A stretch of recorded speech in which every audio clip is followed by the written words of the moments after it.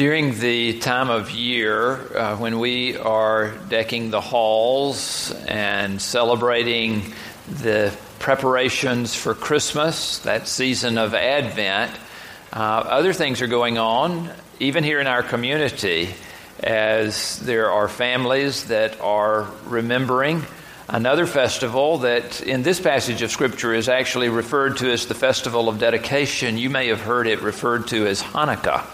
And that coordinates very closely with some of the preparations of Christmas for us. The Jews that share together today in remembering that celebration are remembering something that even predates Jesus. It is fascinating that the history is that the Syrian king Antiochus Epiphanes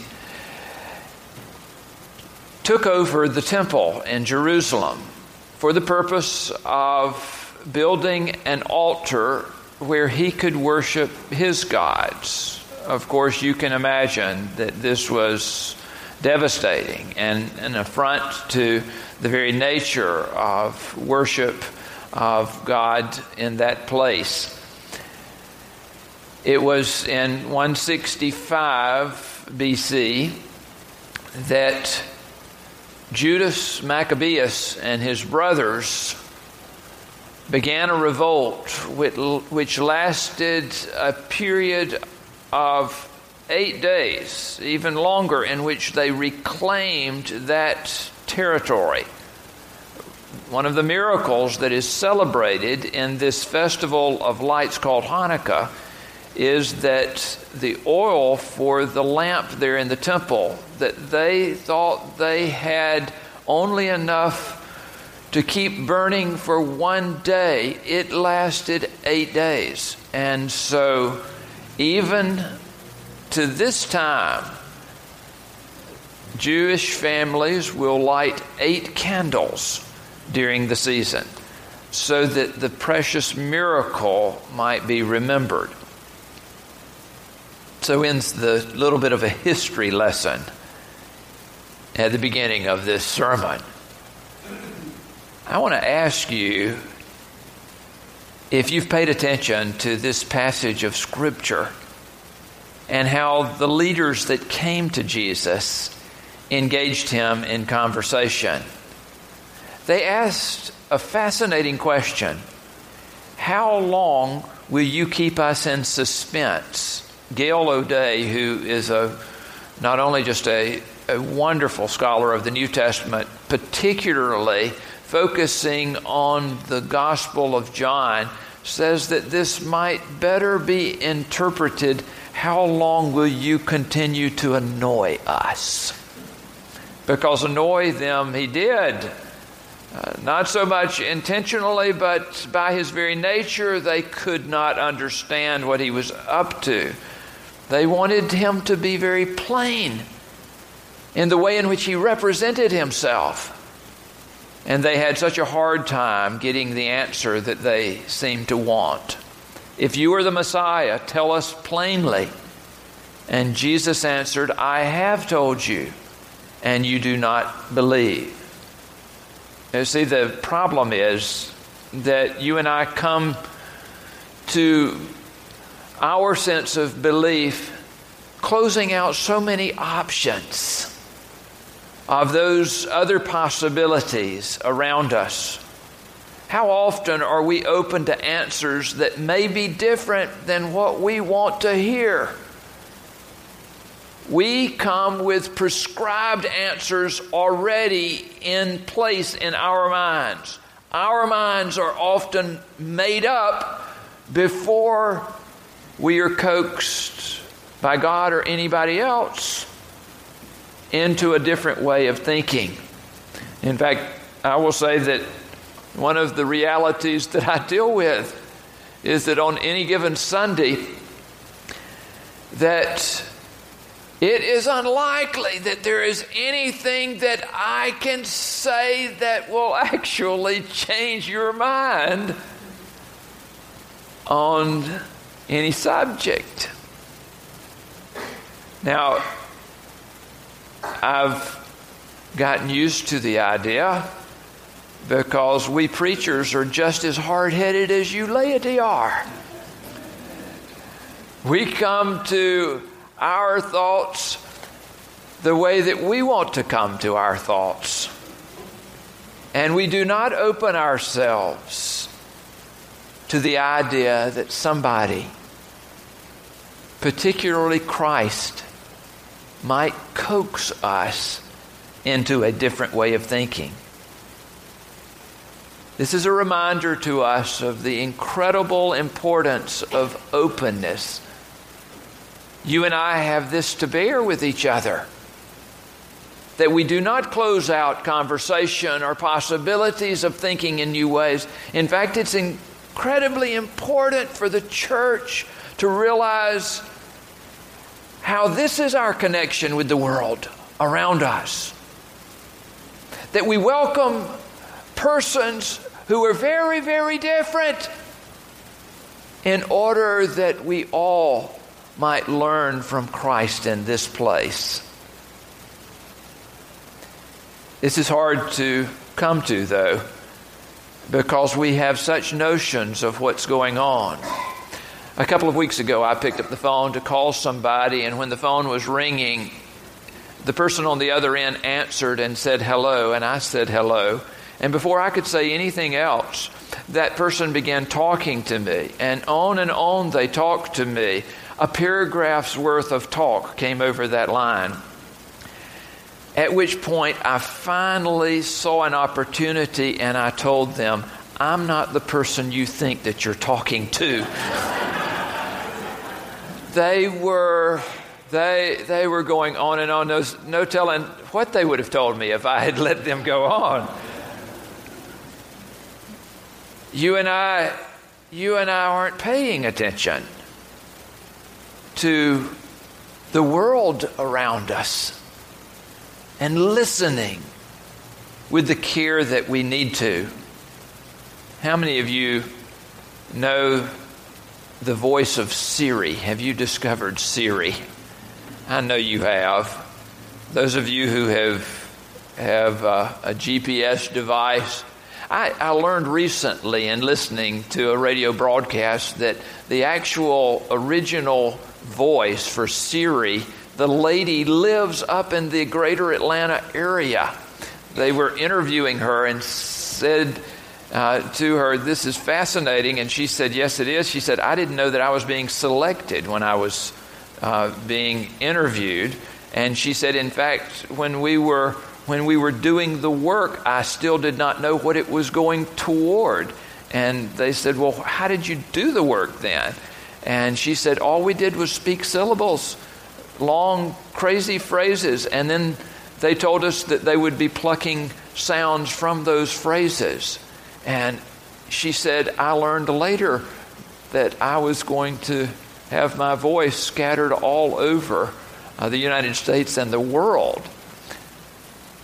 But she said that it's interesting that this work really came out of someone's vision to help us to hear in a new and better way.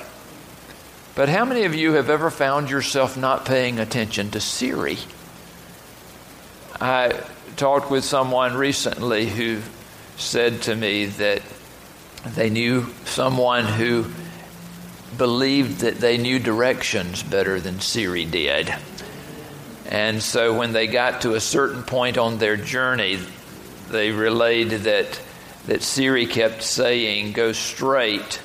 And they said they knew that straight wasn't right and that they were supposed to get onto the interstate. And so they turned Siri off. An hour later, they were an hour further from their destination than they thought. You and I close out the idea of listening.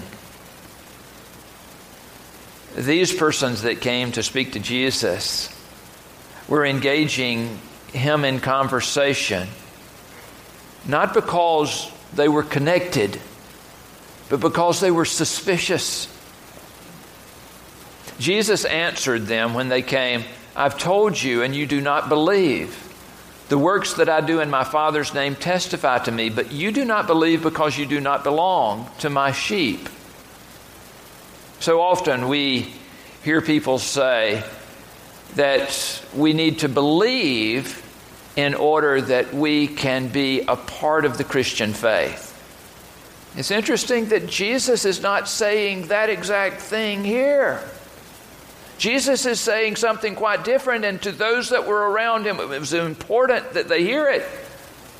That first, you come to a sense of belonging, and then are blessed with this sense of belief.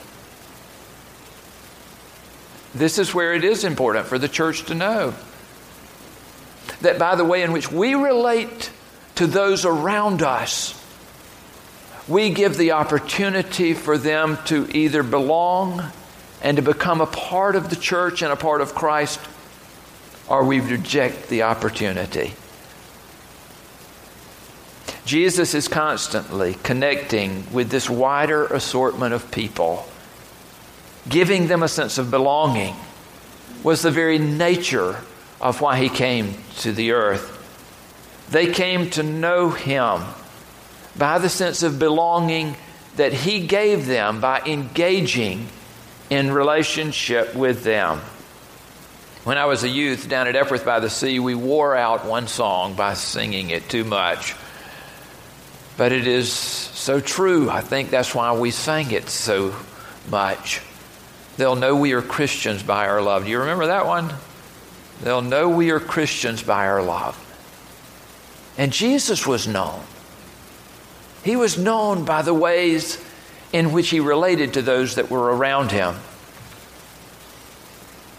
You and I will be known as well by the ways in which we relate. The story is told of an Amish man who was in the little village nearby where he lived when he ran into an enthusiastic young evangelist who engaged him in conversation and actually ventured out to ask him the quintessential question, "Are you saved?" He asked him whether he had accepted Jesus Christ as his Lord and Savior. And the Amish man replied, "Why do you ask me such a thing? I could tell you anything." He said, "If you want to know the answer to that question, here's a list. My banker's name, my grocer's name, my farmhand's name. You go ask them if I am saved." Do you see the point? Do you get a sense in how we come to know Christ and how those around that were closest to Christ knew that he was their shepherd? By these things that tied them to who he was. They knew his voice. They knew who he was. They knew what he was about. Psalm 23 is such a beautiful song, claimed by the world as being one of the greatest expressions of praise and comfort. Listen to this paraphrase that is from the Good News translation. "The Lord is my shepherd. I have everything I need. He lets me rest in fields of green grass and leads me to quiet pools of fresh water. He gives me new strength. He guides me in the right paths as he has promised. Even if I go through the deepest darkness, I will not be afraid, Lord, for you are with me. Your shepherd's rod and staff protect me. You prepare a banquet before me where all my enemies can see me. You welcome me as an honored guest and fill my cup to the brim. I know that your goodness and love will be with me all my life, and your house will be my home as long as I live. Do you get the comfort in that? Do you get the connection? Do you sense Jesus near you right now? My sheep know my voice, he says. My sheep hear my voice. I know them and they follow me. I give them eternal life and they will never perish. No one will snatch them out of my hand. What my Father has given me is greater than all else, and no one can snatch it out of the Father's hand. The Father and I are one. I am indebted to David Lose for sharing his reflections on this beautiful passage. He says it has such meaning if we would live into it and listen to the assurance that is there. For a child who is afraid for her own safety in her home, a place that is supposed to be a sanctuary that has turned into something of a hell, God sends protection. For the college student who wonders the mounting debt,